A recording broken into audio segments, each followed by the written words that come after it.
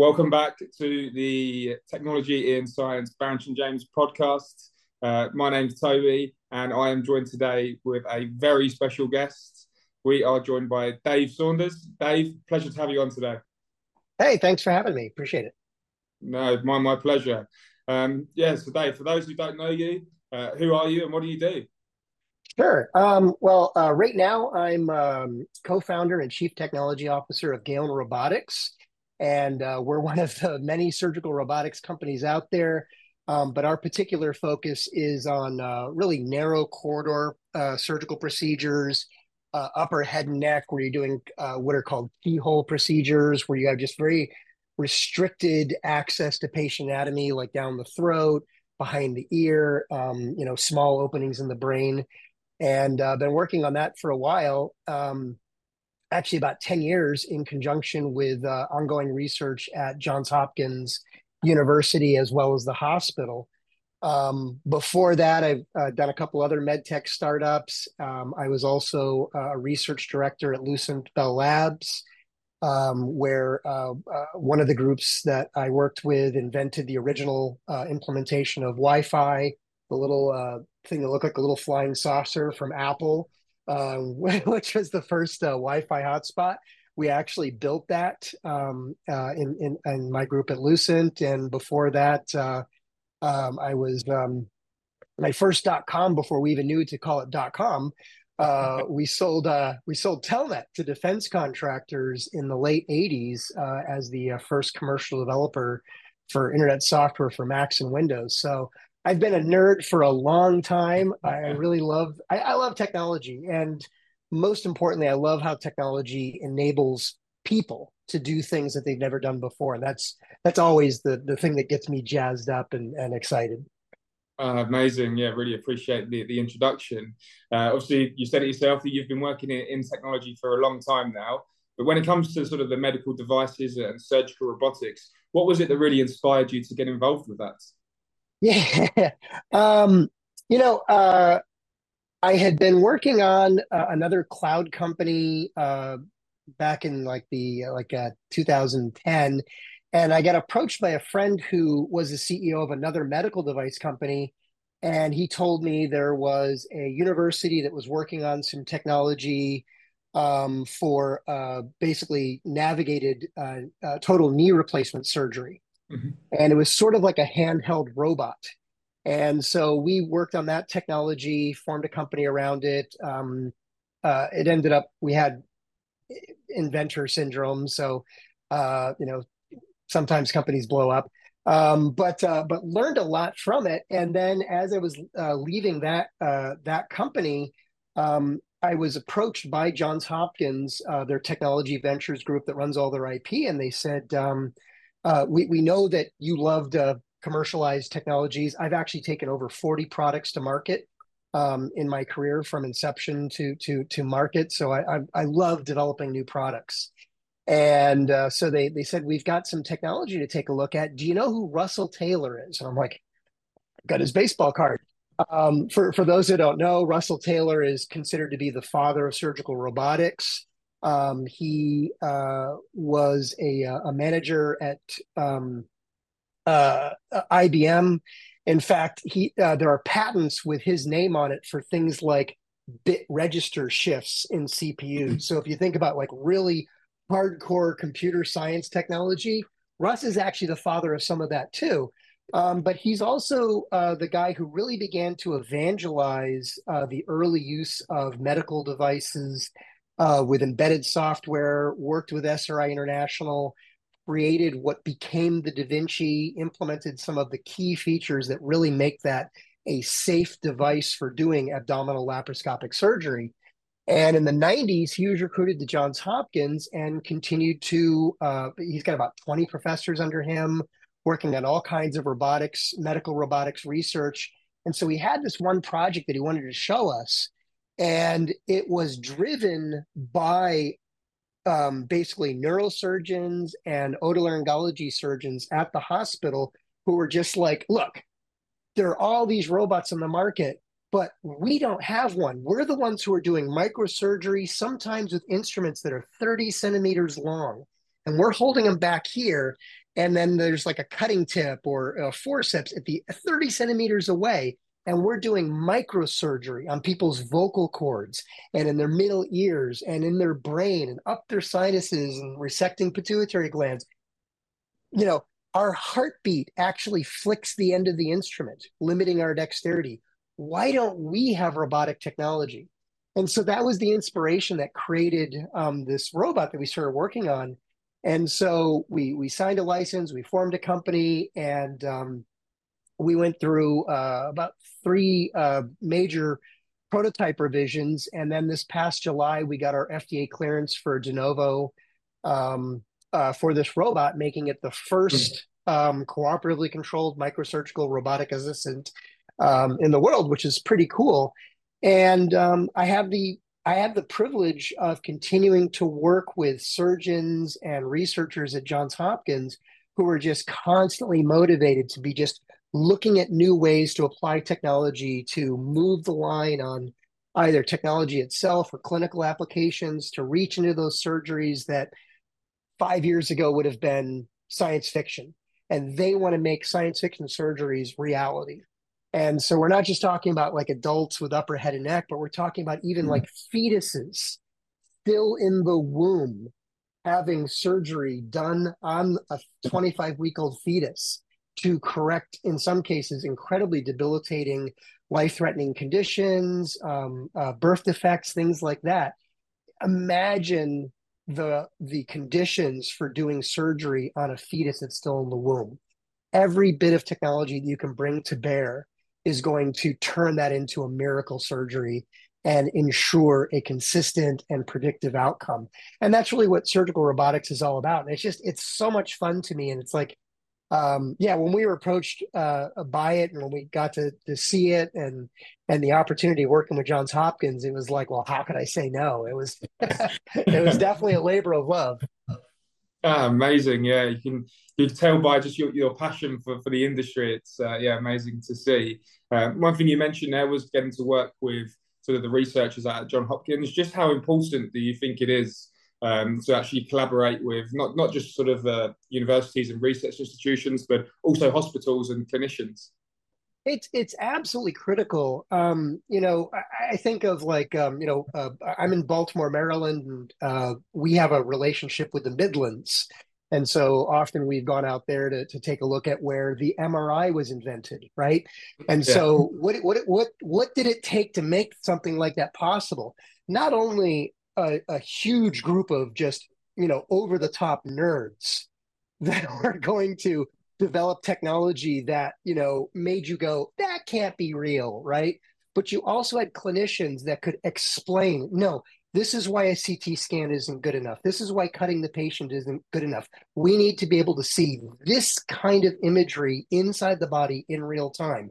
And having that kind of constant exposure to the clinicians to make sure that your ship stays aligned with the North Star is absolutely critical. And in the case of Johns Hopkins, there's a heavy incentive with the practitioners to always be actively researching, publishing.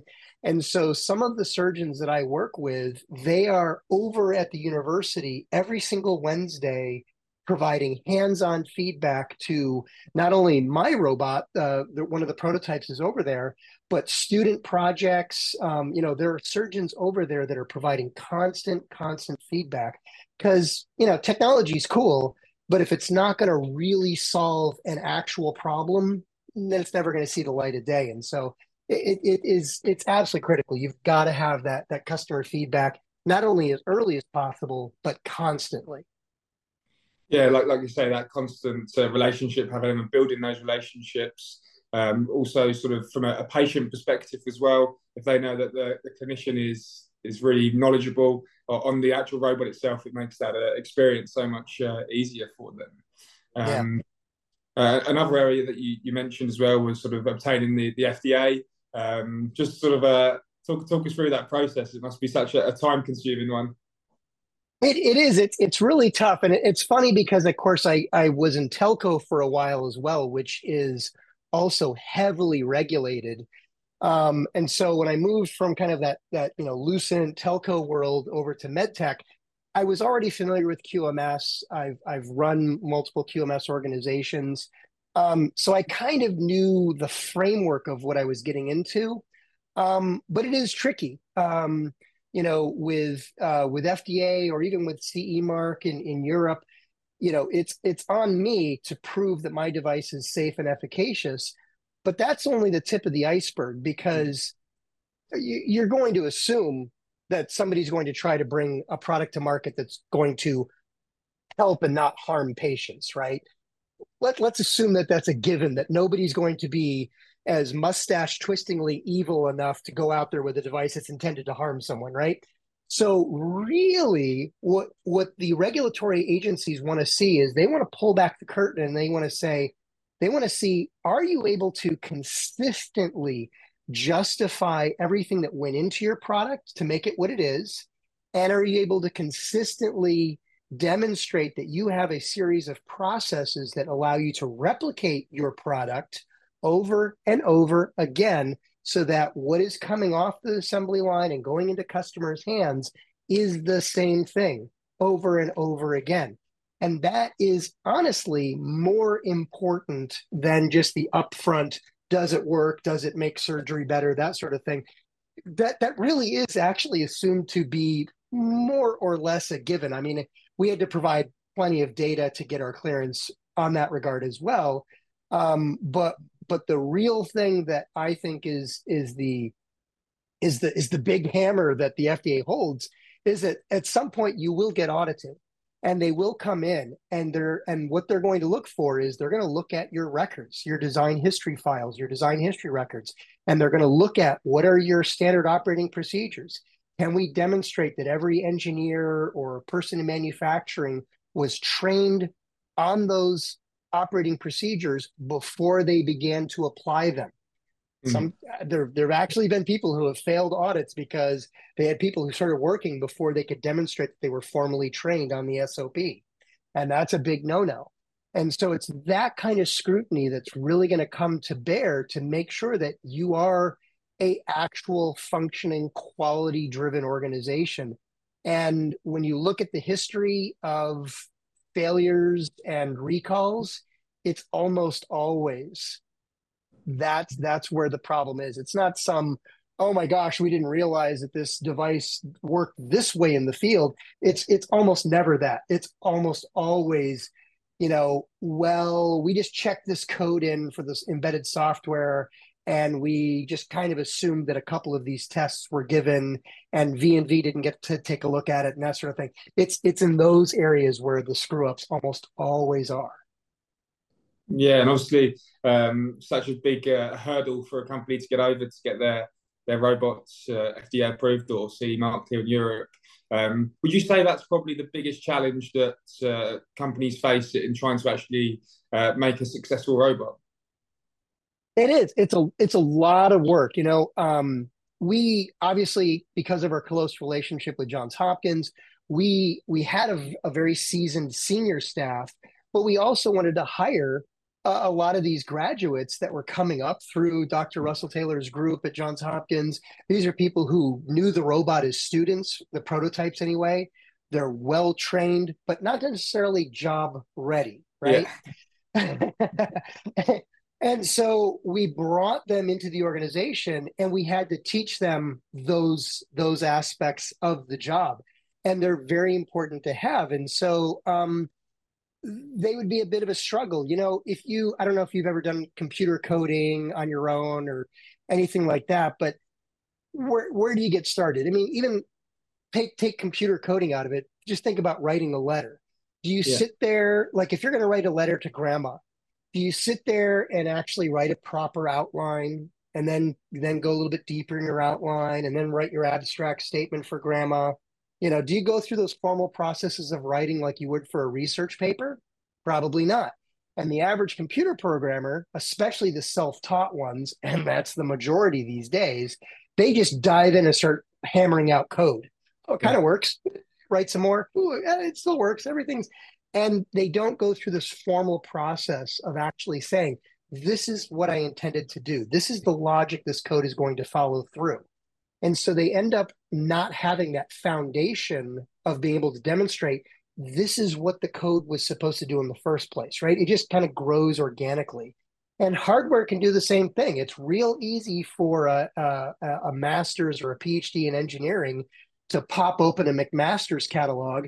You see, Mm. oh, hey, here's the linear actuators, and oh, here's a couple. Oh, these motors look like they're the right spec, and you just order a bunch of parts, extrusion rail. Next thing you know, you've got 90% of a functioning device. Everything moves around like it's supposed to. How close are you really? Right. And so it's really learning that discipline, but also learning that that discipline doesn't take away creativity. It doesn't take away your ability to be a good engineer. In fact, if you learn how to do those processes correctly, they actually make you a better engineer. They make you a more creative engineer. Mm. And you invariably will see younger and less experienced engineers struggle and in some cases fight following those processes. And then they hit this little weird inflection point, and then suddenly everything clicks in their head and they go, oh, that actually does make everything easier. But Yeah. if only you could just put that inflection book or that inflection point in a textbook and just convince them of it early enough on. But they have to like get it in their head, and just something suddenly clicks, and then they're like, oh. And it's very gratifying to see, you know, people who were brand new hires, their first ever job, they came into Galen, and now they're running entire teams, and you see them actually teaching elements of QMS systems to other new hires, and you can see that they get it. And it's a great thing to see. Yeah, no, it sounds extremely rewarding. I guess one thing you mentioned in there was sort of code and software. Obviously, we're in sort of the AI revolution, so to speak, at the moment. Just how important do you think AI is when it comes to surgical robots, and obviously not just now, but for the future as well? In the future, I can see it really uh, being beneficial. Here's the problem today. I go to Chat GTP and I can do some amazing things. In fact, I've actually, just as a personal challenge at home, I'll occasionally come up with like stupid pet trick ideas, and I'll be like, okay, I'm only going to let Chat GTP write the code to do this. So, just for example, in my calendar, I had all these birthday items that were set to busy for some reason. So Yeah. they're all day events, but they're set to busy.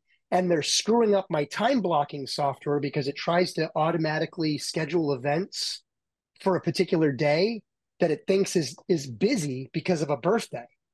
So I went to ChatGTP and I said, write me a script that can go through the Google API, go through every single all day event. And if it is a birthday and if it is busy, set it to free. And it took about 5 iterations to work the bugs out, but I never wrote a single line of code. ChatGTP eventually gave me a fully working app that ran through the Google API. It even told me how to set up the Google API in case I didn't know. And the whole thing ran successfully. And that is amazing. And there's a lot of tasks where those things can be done. Now, the downside is those are tasks that you would usually give the junior programmers to cut their teeth on. So if Mm. that stuff becomes super easy for a GPT, how do you become a good programmer if all of those little nerdy tasks get taken away from you? So that's another problem. But when we then start to look at what surgical robotics need to do, um, we start to deal with kinematics and we start to deal with really complex math. My robot, instead of being something called a serial arm, which is a many jointed arm, and Mm. so that's the serial part. My robot is based on something called a delta, which actually has multiple motors running in parallel to move the robot arm itself. And so the kinematic math is actually quite different than what you would use with a serial arm. And so there are multiple parameters that you have to understand, the pitch of the linear actuators, the torque of the motor, all this kind of stuff you have to have an understanding of to write the code for. I don't know how to describe that kind of stuff to a GPT today, right?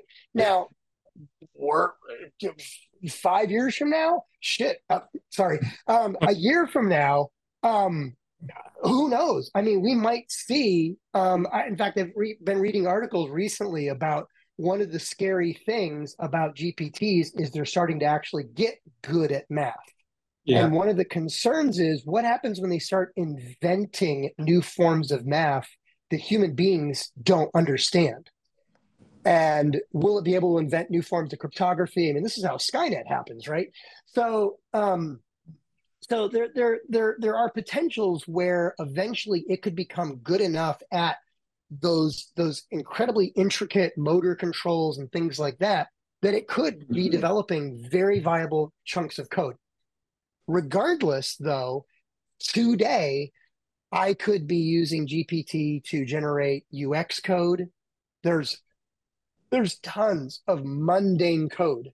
I could be doing code reviews. I think you should always have a being do a code review, but I haven't done this yet. But I've been toying with the idea of what if I took a chunk of code, fed it to a GPT, and said, "You're a master code reviewer. Critique this code for efficiency, execution, point out any potential errors, inconsistencies in logic." Um, it could be another vote for a code review. It could potentially find bugs that human beings, because of whatever biases, we might just miss. And so there's an incredible amount of utility just sitting there. Today, I would not want to tell any regulatory body that I used GPT, and I haven't. So I just want to make that clear. But even if I did, I would not. I think I'd be a little hesitant to tell a regulatory body that I took something with the brain of a 6-year-old, all the knowledge of the internet, but really the logical brain of a 6-year-old, and I let it, build a navigation system for doing somebody's knee.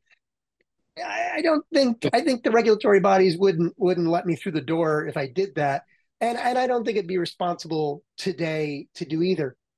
But we're getting close, and there are, and that's code generation, and so that's important. But there are other applications for AI that I think are critical for surgical robotics. Mm. Another one of them is, for example, if we're going to do middle ear surgery, the first 60 to 90 minutes of middle ear surgery is I've got to take an 80,000 RPM Dremel tool, and I've got to grind through the mastoid bone behind the human ear. It's the hardest bone in the human body, and it is the shortest path to the middle ear.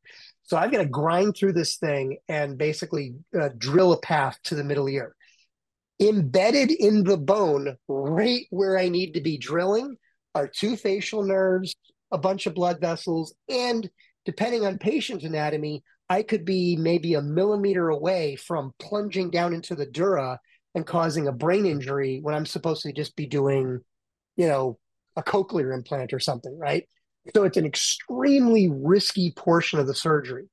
CT scans cannot pick up those nerves. They're embedded in the bone.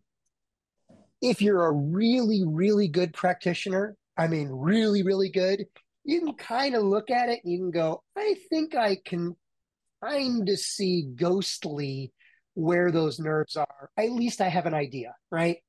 And so you'll kind of decide your approach based on that. We have shown in research that a machine learning algorithm can actually be taught to take an entire CT scan of a patient's skull and actually identify all of the individual temporal bones and the soft tissue objects and then we could potentially build virtual fixtures to ensure patient safety, which would allow you to, one, drill more quickly, 60 to 90 minutes of a patient under anesthesia, just to get access to the middle ear is a long, long time. If we could actually have reasonable virtual fixtures around those anatomical structures, that could be 20 minutes of bone drilling instead of 60 to 90. That's Yeah. that's a monetary savings. It's a patient safety savings. It's also a hand fatigue savings from the surgeon standpoint. everybody wins. That's a huge thing. That technology benefit right there could be massive. Another area is navigation for something like transsphenoidal surgery. I'm trying to go up into the patient's sinuses, dig away sinus tissue, eventually start cutting through some of the bone to get access to the pituitary gland. Traditional surgical navigation does not work. And there's a bunch of reasons we could do a whole episode why it doesn't work, but it doesn't work.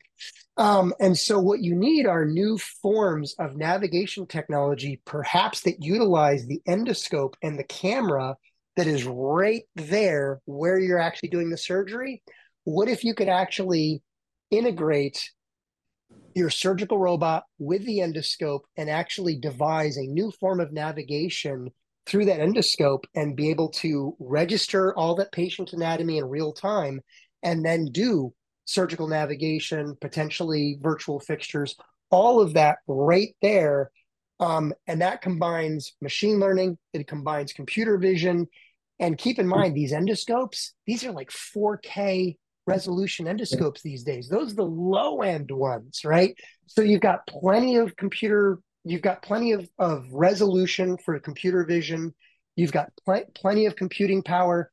I'm doing experiments at the university on like 5 and 6 year old student laptops, and they're almost real time in terms of performance. Mm. So imagine what we could do if we actually put a real like NVIDIA 4090 into Yeah. a surgical robot and just gave it like a monster GPU to handle that kind of processing. I think the things that we can effectively do that are not just cool technology for technology's sake, but real benefits to the hospital, to the payers, because even in a single payer system, somebody's paying bills, right? Yeah. So, right across the board, every single stakeholder in a surgery will be benefited by the correct applications of computer vision and machine learning in surgical robotics. And we're seeing evidence of that today. We don't have a lot of implementations in the field. And one of the reasons for that is regulatory. It's a new frontier, right? So regulatory is very correctly looking at that stuff, a little side-eyed. And so it is going to be difficult to get some of the initial machine learning based surgical robotic features into the market. There's extra scrutiny involved. But once they're in there, I think we're going to almost immediately be able to see clear and demonstrable benefits because of those applications. So I think the next 10 years for surgical robotics is, you go back to this video 10 years from now, Yeah. and you're going to be going, well, of course we're going to do that, right? But we're 10 years from now, for me today, we're talking about stuff that is on science fiction movies and TV shows today, and it's going to be very attainable. And it's 10 years, and that's not just one of those, oh, everything is 10 years away. We're really on the cusp where we're able to do it today. It's just from a regulatory and safety standpoint, I don't think that technology will be fully vetted and in the field for another 10 years, but we know it works today. We can see it work. I think it's amazing. Yeah, this certainly is amazing, and sort of just the technological developments over the last few years have been incredible. And to think we've got this technology now, where's that technology going to be in 10 years? I mean, the possibilities really are endless. Oh yeah, I am one of the previous technology that I worked on. Um, we took a Stryker sagittal saw for doing knees, Yeah, and we mounted a navigation system, a mobile platform navigation system, to the sagittal saw. And the initial prototype, we basically went to Target, bought a couple Microsoft 1080p webcams, ripped the optics out of them, and we actually used that to assemble the initial prototype. And we got all of the performance that we were looking for with off-the-shelf CCD, cameras yeah, from consumer grade webcams. And what the point of that is, the technologies that are available off the shelf today make just amazing things possible. I mean, when we were doing that project, which I guess was like 12, 13 years ago at this point, um, we were using at the time state of the art Arduino as a controller for Yeah. those webcam interfaces. The Arduinos that are available today, the Raspberry Pis that are available today, are a quarter the size and 100 times more powerful. So off the shelf components are enabling not only incredible student research, but medtech development is now accelerated because this is all available for computer vision, OpenCV. It's open source and it works great. LLMs are not just the domain of OpenAI, but I can go and install Llama 2 today on my Mac and my Windows. In fact, it's actually installing downstairs on my Windows machine. I'm going to have to stop playing Overwatch, I guess, so I can play with Llama. And uh, um, Microsoft just announced to the developers this week an edge-based computing version of Phi 2, which Mm. is another one of the, it's a 2.8 billion parameter model. I guess it's a small LLM, SLL, I don't know. It's a, but it's a personal assistant module that you can run locally.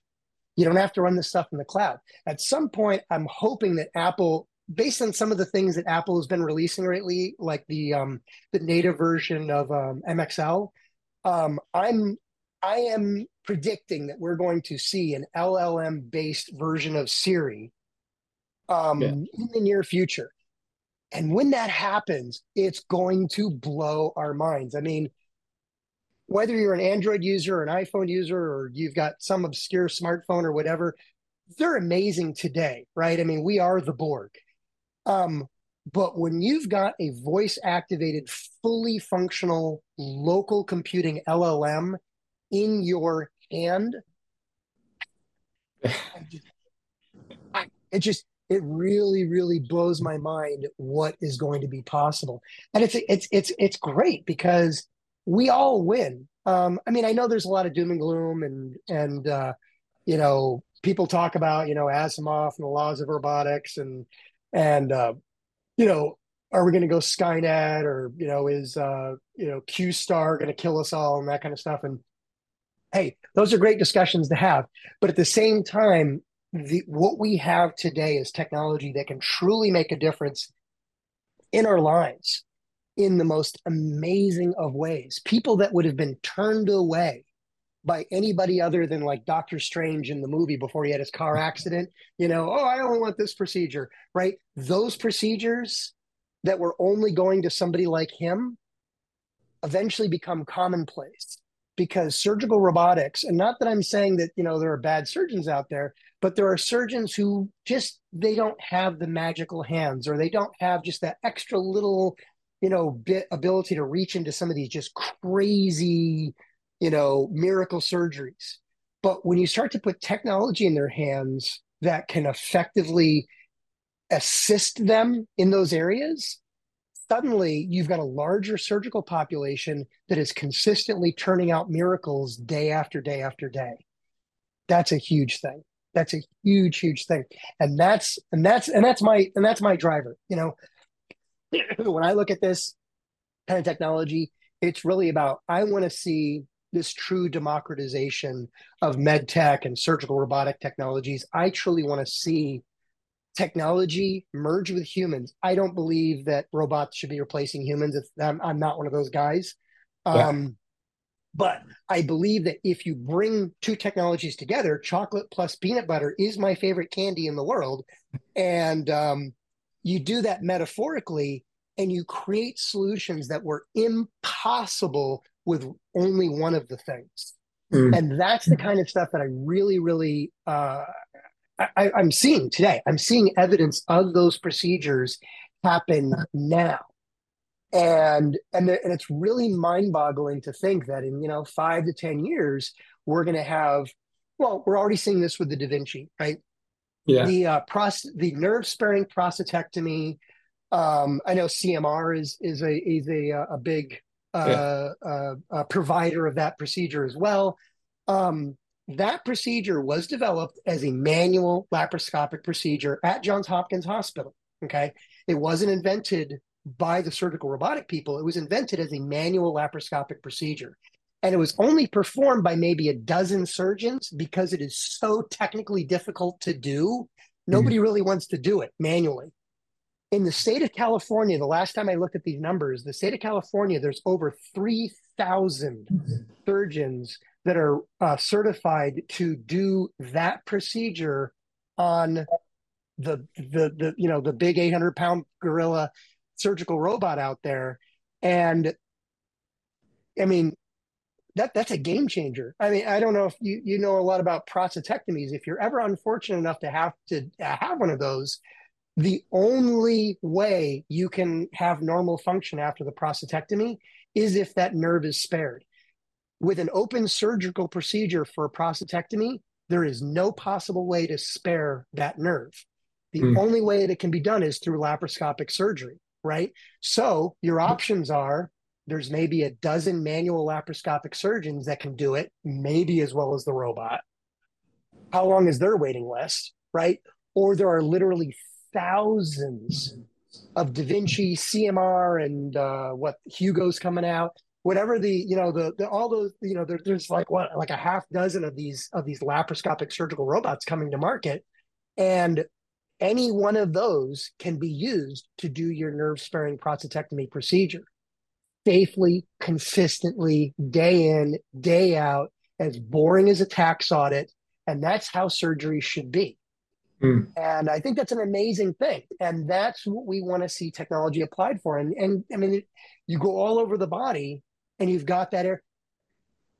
Most people don't think of LASIK as a surgical robot, but that's exactly what it is. Mm. It's a surgical robot that tracks your eye movements because they don't want to, put you out that much, right?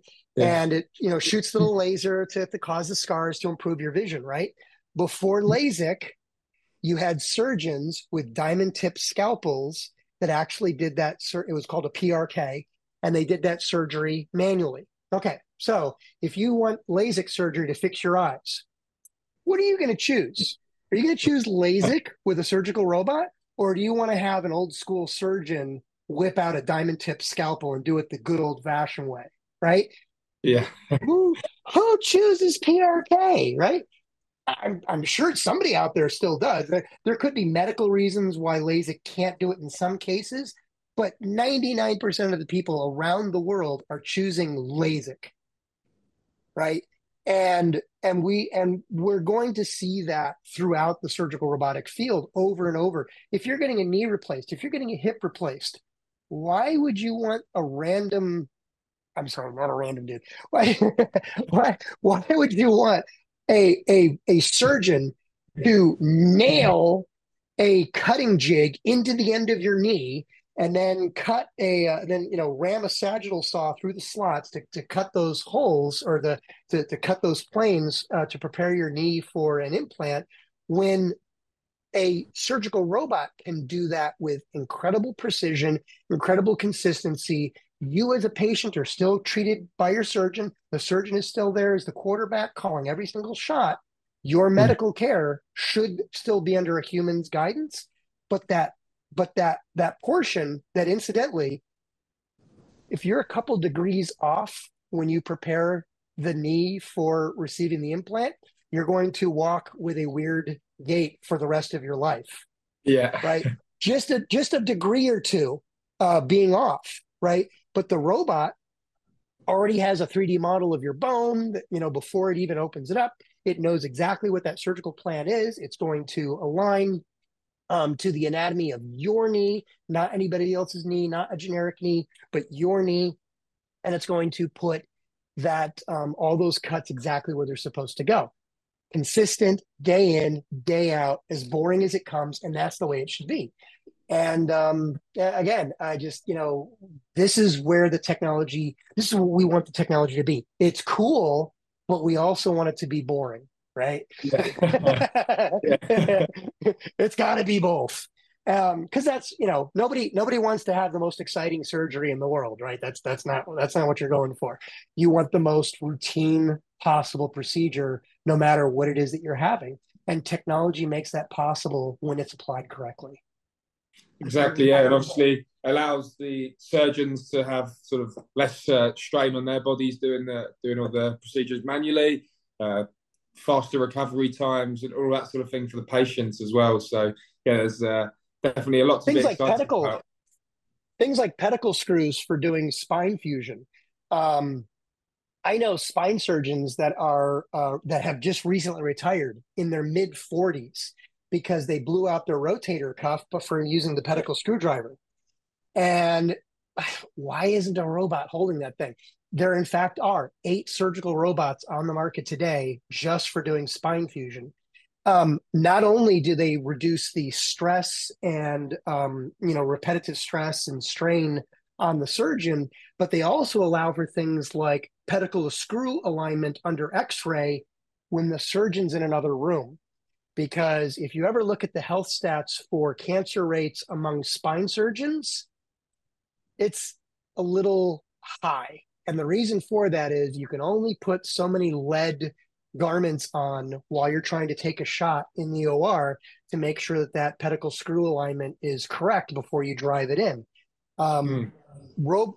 if there was only one benefit to spine robots, it's to allow the surgeon to leave the room when the x-ray gets turned on so they can verify the alignment of the screw, make sure it's going in the right place, come back in. The robot, is stiffly holding, the screw in perfect alignment. So now all you have to do is complete the insertion. That's a huge benefit right there. And there, obviously there are more to it than that, but there are a lot of health benefits of surgical robots to the surgeons in terms of repetitive stress injury, radiation exposure, and all those sorts of things. So yeah, there's benefits all over the place. Yeah, no, definitely. One thing I did want to actually mention to you, Dave, obviously, I saw on your LinkedIn that you've actually been named as sort of one of the 24 medtech voices to follow in 2024. Really exciting. Congratulations. It's a great honor. I love the MDDI group. They've got a number of conferences throughout the United States, and I've spoken on the stage for them several times. And I'm happy to be recognized. This is a field that I feel very passionately about. I think there's an incredible amount of benefit. And I think I also bring in a funny, I am entertaining, I hope. But I also do think that because of my IT background coming from the internet, I do bring in a different kind of experience into med tech that people who started in this industry don't have in the same way. And so, for example, I look at robots as computer interfaces. Mm. And so when I think of her, you look at the robot, you see like this big nifty physical thing, and maybe it's got racing stripes on it or whatever. What I look at it is just another interface to a computer.